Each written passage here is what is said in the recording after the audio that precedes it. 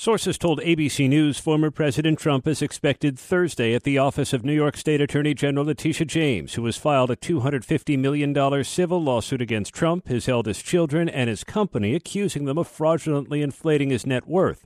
Trump previously sat for an hours-long deposition in August, during which he invoked his Fifth Amendment right against self-incrimination hundreds of times. His second deposition has been scheduled little more than a week after Trump pleaded not guilty to criminal charges here. He is also denied wrongdoing in the civil case. Aaron Katersky, ABC News, New York.